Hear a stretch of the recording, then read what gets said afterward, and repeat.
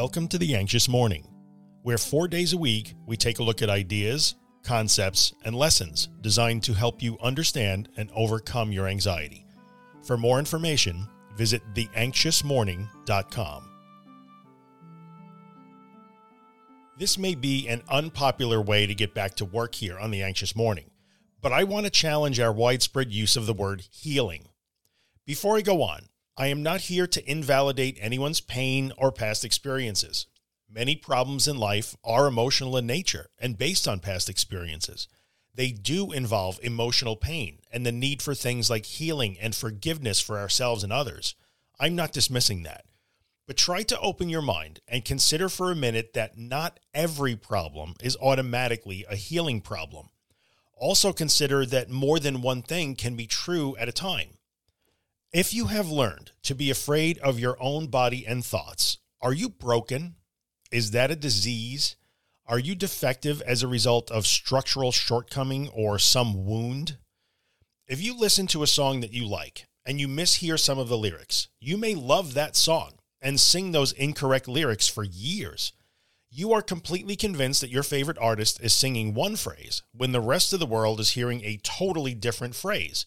Your brain is sure that it's correct, just like your brain is sure that you are in danger when you feel anxious, while the rest of the world sees no such danger.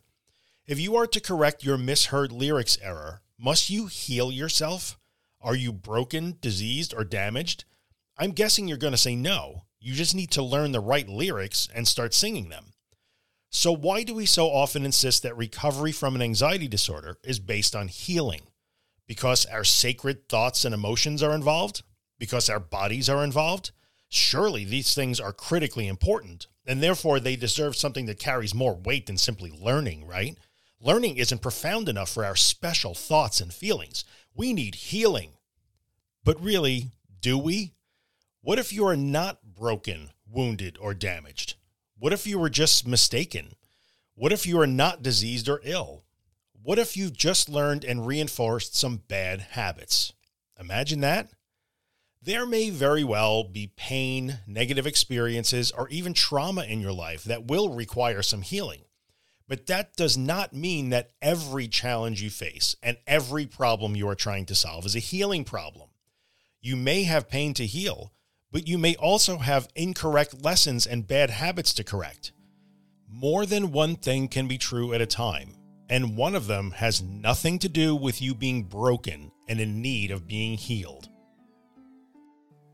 If you're enjoying the Anxious Morning podcast and would like to get a copy delivered every morning into your email inbox, visit theanxiousmorning.email and subscribe to the newsletter.